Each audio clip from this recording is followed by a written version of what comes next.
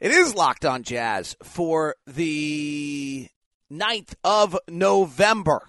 The Utah Jazz are in Atlanta with the number one offense in all of the NBA. How is it possible? Is it legit? Is it sustainable? We'll talk about that, plus you get ready for the Hawks and a lot of NBA watching on an airplane. It's all coming up on today's edition of Locked On Jazz. Pow. You are Locked On Jazz, your daily podcast on the Utah Jazz.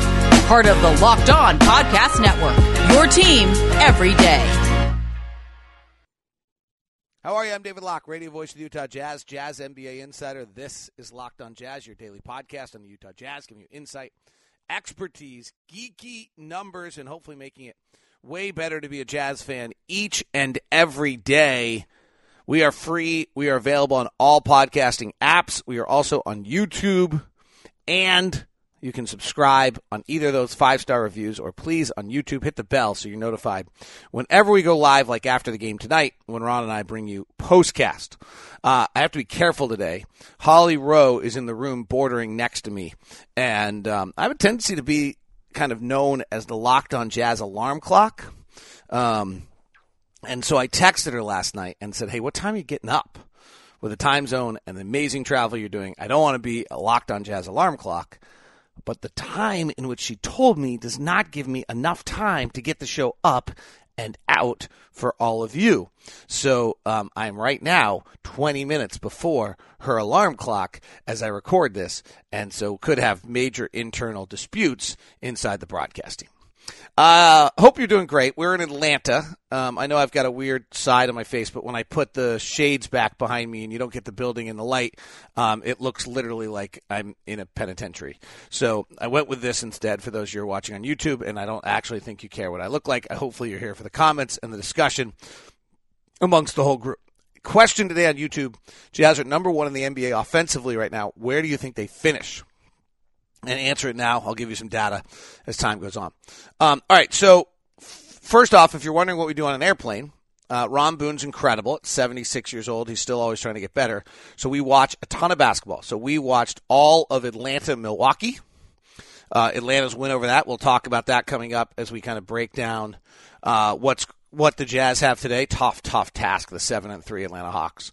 And then we watched the fourth quarter of a bunch of close games from the night before. So and I'll talk about it in our third part of the show today. We watched the end of Portland, Miami, which was amazing. We watched the end of Denver, San Antonio. We watched the end of Sacramento, Golden State, and we watched the end of Cleveland Clippers. We didn't get to Boston, Memphis, and we did not get to the end of Dallas and Brooklyn, which I really wanted to. All right, let's get to it. The Jazz are the number one offense in the NBA right now. If you look at cleaning the glass, which takes out blowout time, which is the best way to look at it, not everyone has access to it, then the Jazz are the number one team in the NBA in offensive rating, virtually tied with three other teams. If you look at NBA.com, Boston is at 116.7, Dallas is at 116.6, and Utah's at 115.7. So now, if you take out the blowout time, which is what Boston and Dallas have probably played a lot of, we haven't played a great deal of it, then we actually are right there at 117.6. Boston's at 117.6. Dallas is at 117.5. Or Denver's at 117.5.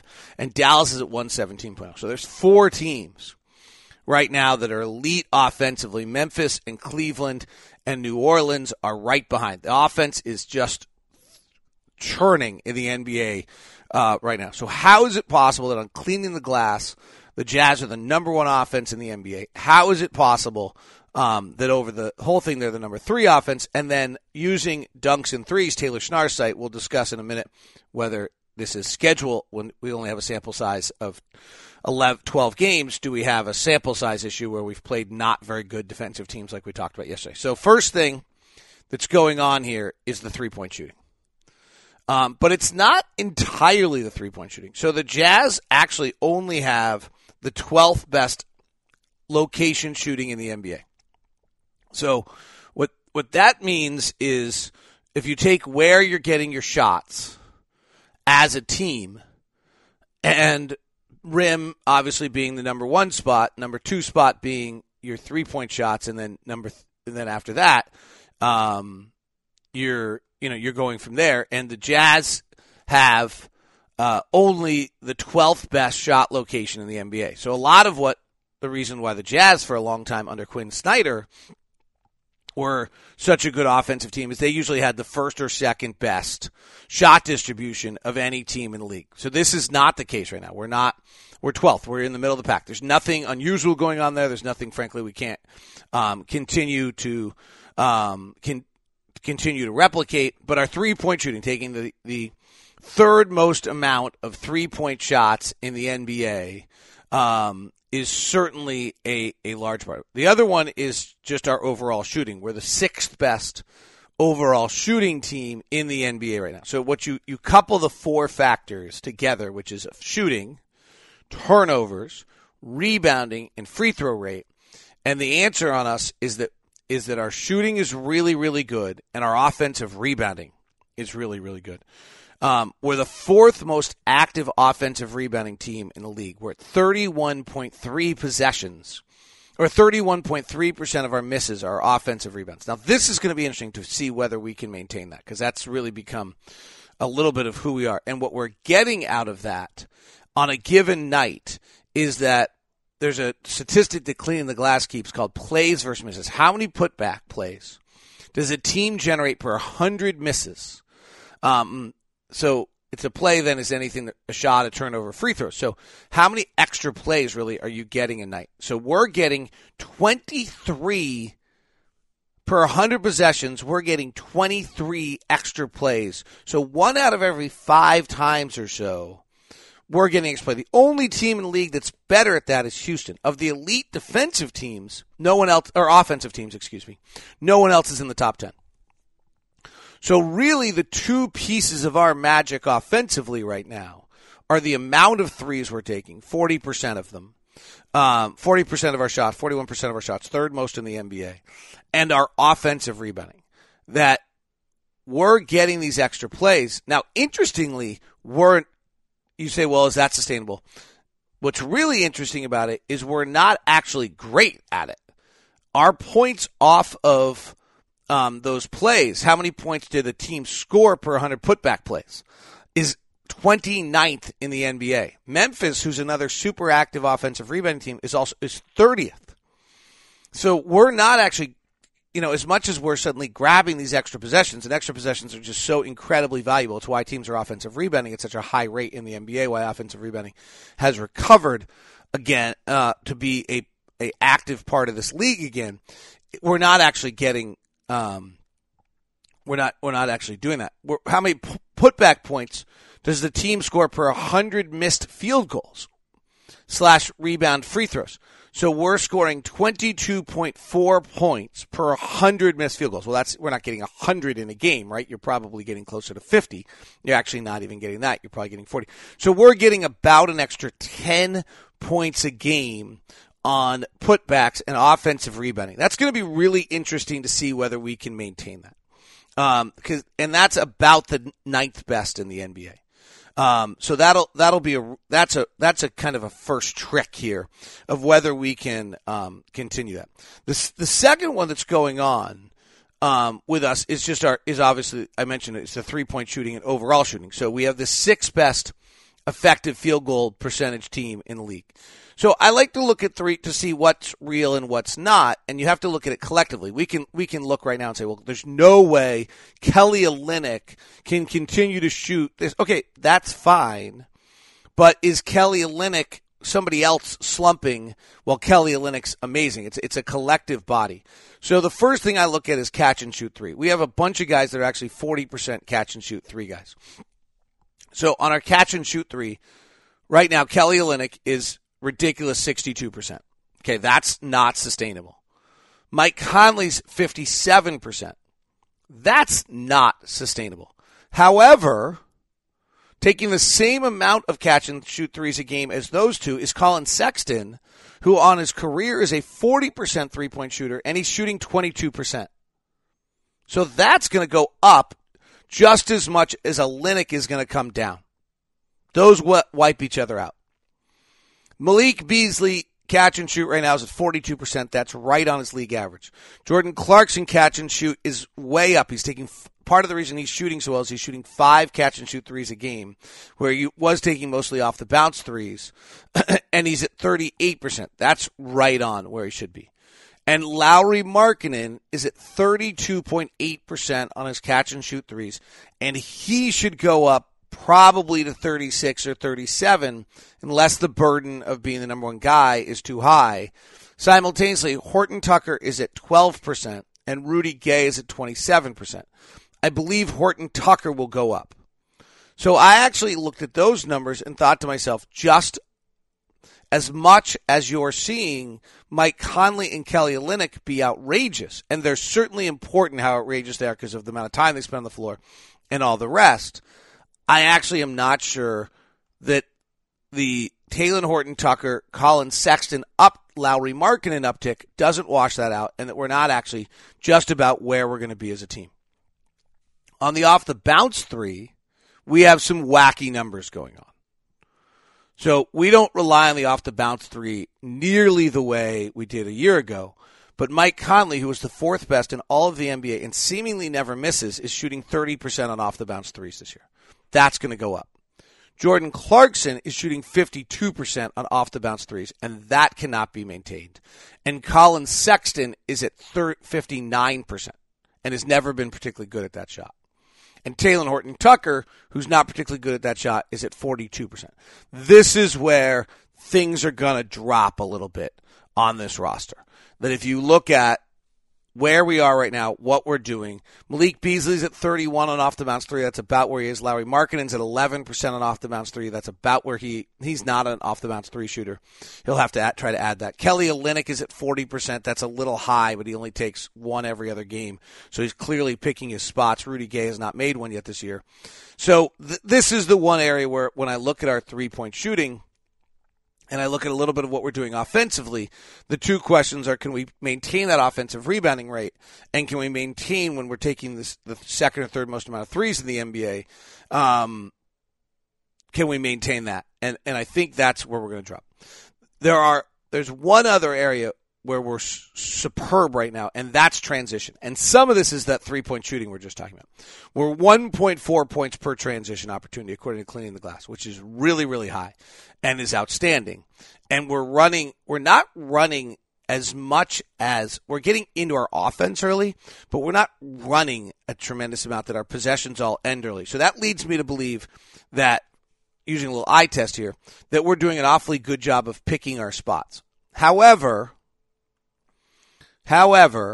we're 15 points above league average on transition right now. The league average is 126.6, and we're at about 141. And if you go back to a year ago where the average was the exact same at 126, the third best team in the league was at 132. So it seems unlikely that a team could be. Last year, the third best team was 6 points better. Right now, we're 16 points better. So that's going to come back a little bit. So I would say that you're going to see us regress to the mean in off-the-bounce three-point shooting, which will impact our ability to be as good a transition team. And I think you'll see that probably drop to 1.3 or so. So that doesn't, that's 1 or 2 points a game. Like that's... we're not in transition that much, but it's 0.1 per opportunity. If we do it 10 to 15 times a game, that's a 1.5 point drop. And just putting that into a little bubble, like our differential right now is plus 5.4, which is incredible. We'd still be a plus 4. We'd still be really, really good, but we wouldn't be quite as good. So that's my quick take on where the offense is, where we stand. Now, there's two things to this to be added on. Taylor Snar, local Salt Lake guy, works for the Jazz, has a website called Dunks and Threes, And that weighs whether or not you've played good offensive teams or bad offensive teams. So we'll look at that, and we'll get ready for the Atlanta Hawks as we continue. And hopefully Holly Rowe doesn't hate me because I woke her up this morning with all this drivel of numbers through the walls of our nice hotel. Today's show is brought to you on a Wednesday edition by Steve Carter and Intercap Lending. It was nice this weekend. I got an email, someone asking me to hook them up with Steve Carter, and that's exactly what happened. In this market, you probably need Steve Carter more than ever. Steve Carter is our own personal loan officer at Locked On, and he comes to us via our friends over at Intercap Lending. Steve's just really one of the great customer service people I've ever been around in my whole life. There's really no other way to say it. He's detail-oriented. He'll help you through the process. He's gotten me through 2 loans. He's got my COO through a loan. He does it all for us. He has served multiple Locked On listeners, and it is all part of the Locked On family, and this is one of the great things we bring you. Over at Intercap Lending, Intercap Lending is a hyper-focused, agile company that's been able to move with the times and has done great work, massive expansion in Salt Lake City recently and the surrounding areas because of the fact that they're able to get deals done. And that's what makes them truly special, is that they get deals done. Steve Carter is our own personal loan officer, so if you're looking for a loan right now, please give me an email at dlock09@gmail.com. I'll set you up with Steve, or you can call Steve directly. Just make sure you mention Locked On so you get the corporate discount.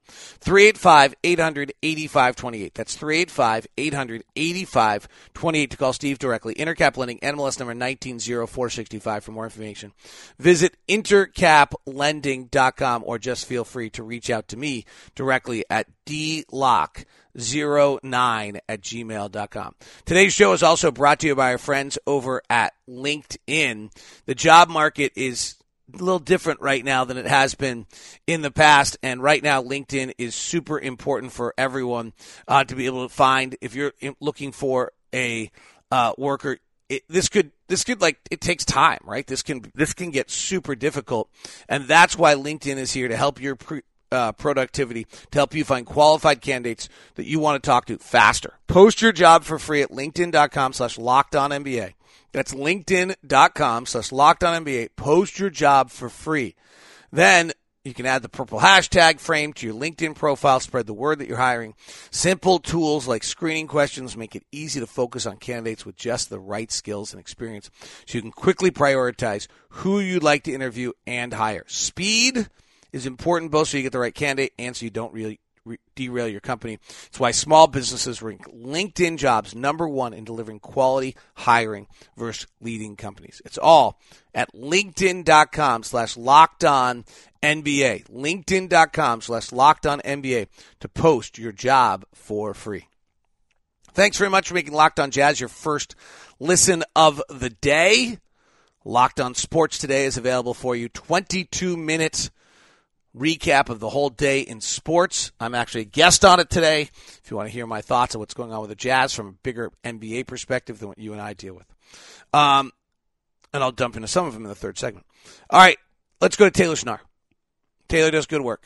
So what Taylor does, same 4 factors we were just talking about, same things we're looking at, but he weighs your opponents. So he has the Jazz offense as ranked 6th in the NBA right now. He has Boston fairly far ahead of everyone as #1. Dallas at #2, Cleveland 3, New Orleans 4, Philly 5, and the Jazz at 6. When you weigh our strength of schedule is a -1.5. We've played the 24th best strength of schedule so far in the league and the 24th ranked offensive strength of schedule in the league as well. Sorry for the sip there. And 20th defense. So he has us as a little bit exceeding our #1 offensive ranking in cleaning the glass, is exceeding things. His net ratings are interesting. He has Cleveland as the #1 team in all the NBA right now, followed by Phoenix, Dallas, Boston, Toronto, Milwaukee, and Utah. But that also has, so Phoenix is the #1 team, then Dallas #2, and Utah 3 in the West. New Orleans right behind us at 4, Portland at 5, Memphis at 6, Denver at 7, and the Clippers at 8. I think. I don't think I missed anyone in there. What's interesting to me about that is it feels like there are some things settling out here. Phoenix kind of staying on top. Denver, I feel like, is coming. But Taylor's numbers are not as advantageous to Denver because of the fact they're so bad defensively, which they really are. They're 26th in the league, according to Taylor, defensively. But so this puts the Jazz in a little bit of a different ilk. The other one that's interesting here is we talked about pace. We're 27th in the league in offensive possession length. So we actually hold the ball offensively for about 15 seconds, which is 22nd in the league. For all of our talk of pace and all the stuff we're trying to do quickly. That's where we rank right now. So kind of interesting. I do not know if that has the I think it has the November 7th games updated on it from the way I looked at it. So that's up to date. So, okay. These are all great. It just it has us just a little bit more kind of back to earth a little bit than number 1 in a league. But number 6 is pretty amazing. All of this is pretty stunning. All right, let's get to Atlanta tonight because this is a real task. According to Taylor Schnarr, just staying on the site, Atlanta comes in 11th offensively and 20th defensively. And that's interesting because their overall numbers are much better than that. They're 11th offensively, they're 9th defensively. But this is going to be really interesting because one thing that Taylor Schnarr has is that they have not played good offensive teams yet. The Hawks so far this year. We watched the Hawks-Milwaukee game. They look great. They beat Milwaukee. They're the only team that's beat Milwaukee all year. So they looked absolutely fantastic in the game. Their guards are really going to be a problem. Trae Young did not play the other night. There's some really interesting numbers on Atlanta right now with Trae Young and without Trae Young.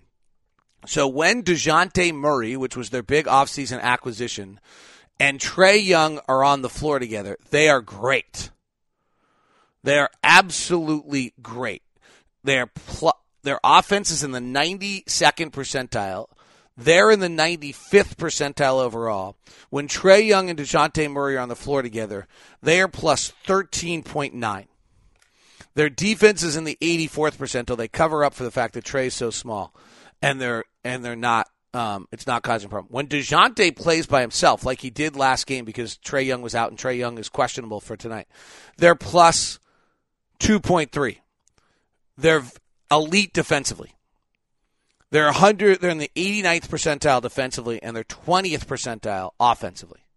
So really, when DeJounte Murray they have DeJounte Murray and DeAndre Hunter on the floor. Maybe Aaron Holiday is a smaller guard, but they have these big, long, rangy wings. They become a force defensively. When Trae Young is on the floor, without DeJounte Murray this year, they're minus 31.4. They're in the 11th percentile offensively and the 0 percentile defensively. 0. They're averaging 136 points per 100 possessions when Trae Young is on the floor without DeJounte Murray.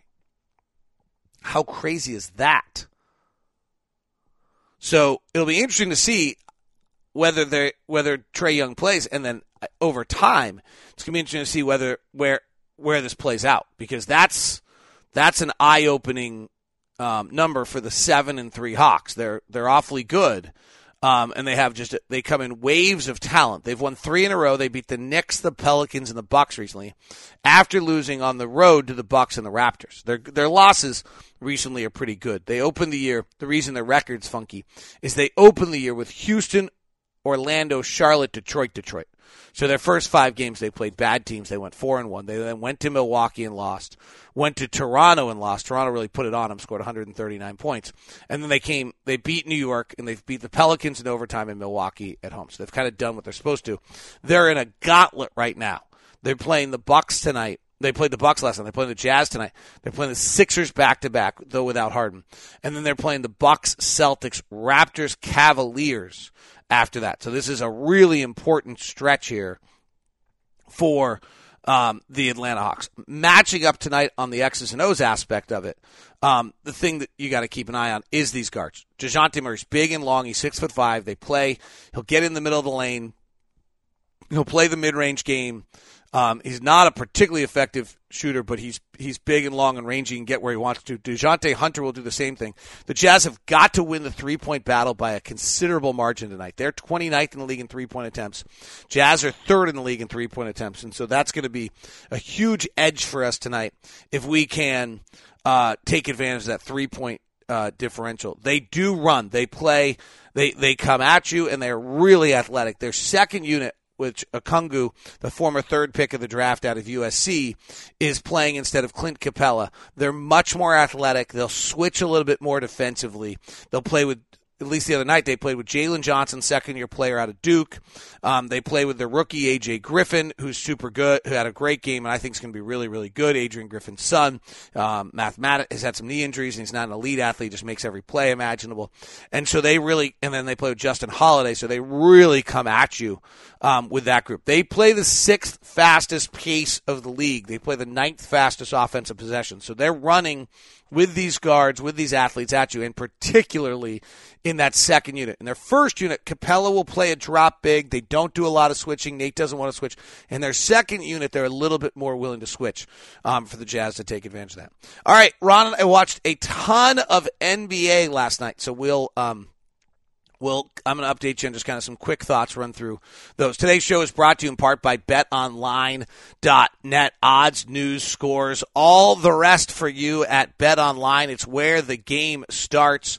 On the NFL end of things, Thursday Night Football starts tomorrow with an Atlanta-Carolina game. That is why I was in the elevator with Troy Aikman last night, is because he must be here for that. And John McEnroe was supposedly in the building, which I was way more excited about.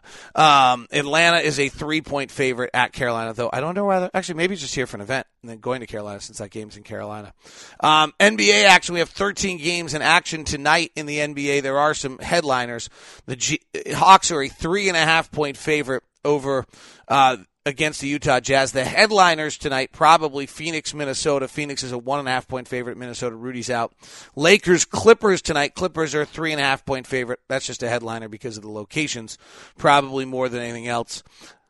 The other, Knicks, Nets, which is another headliner maybe because of location. The Nets are a 3-point favorite on that one. Don't really have any litmus test games tonight where two really, really good teams are playing each other, though, other than Indiana, who's also kind of surprising everyone, 5-5, has Denver. That's all at betonline.net, where the game starts. Thanks so much, very much, for making Locked On Jazz your first listen of the day.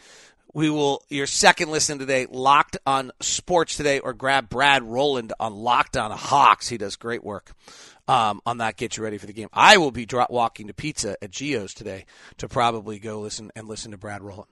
All right. Quick thoughts. So we watched a ton of games. We watched Atlanta, Milwaukee. Milwaukee's funny. Giannis is just great. He wasn't great against Atlanta. Clint Capella really bothered him. They missed Chris Middleton. They missed the second unit kind of offensive player. Grayson's turning into a super nice player, though, for them. He's kind of their second best player. They're dropping Brook Lopez right at the rim and doing some interesting things there. Golden State, Sacramento was interesting. I just watched the fourth quarter, so the big issue with Golden State right now is all their young kids. We didn't see that. Steph was superhuman. Draymond made so many smart plays. He got Keegan Murray on him on a key play. Steph was rolling. Everyone's watching Steph. He fakes the handoff, rolls to dunk it. I've watched Sacramento now play 3 close games late. They're a zoo.